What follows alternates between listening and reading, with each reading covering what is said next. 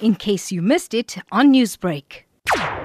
The police officers from the Provincial Organized Crime Unit went to Parkland Street in Greytown to execute a search warrant, and the search was then conducted inside the house, and they discovered 42 bag cocaine powder, 2 large moons of rock cocaine, as well as a scale. They also recovered a variety of foreign currency that were found inside the premises, and there was an amount of cash that was found inside the premises, and this is suspected to be the proceeds of drugs. Do we know at this stage what's the value of the drugs and money that was found in that house? The estimated value of the recovered drugs is 20,000. We understand that police had nabbed a fellow police officer that was involved in this particular crime.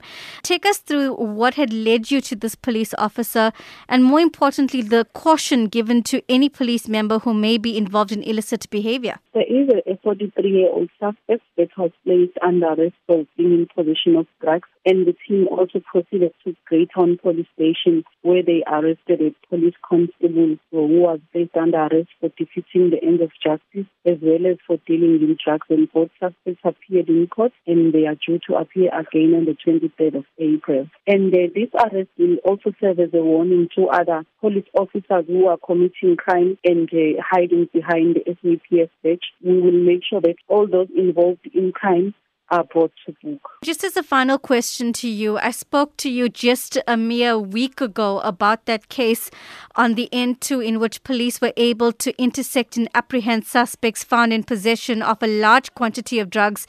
Would you now consider this another win in terms of being able to curb the proliferation of drugs in the province? Yes, there are ongoing operations in the province regarding the illegal trade of drugs, and there is a team from Provincial Organized Crime Unit who have made a number of arrests regarding the drug dealers, as well as for people who are caught in possession of illegal firearms. And these operations are still ongoing in the KZN province. Newsbreak, Lotus FM, powered by SABC News.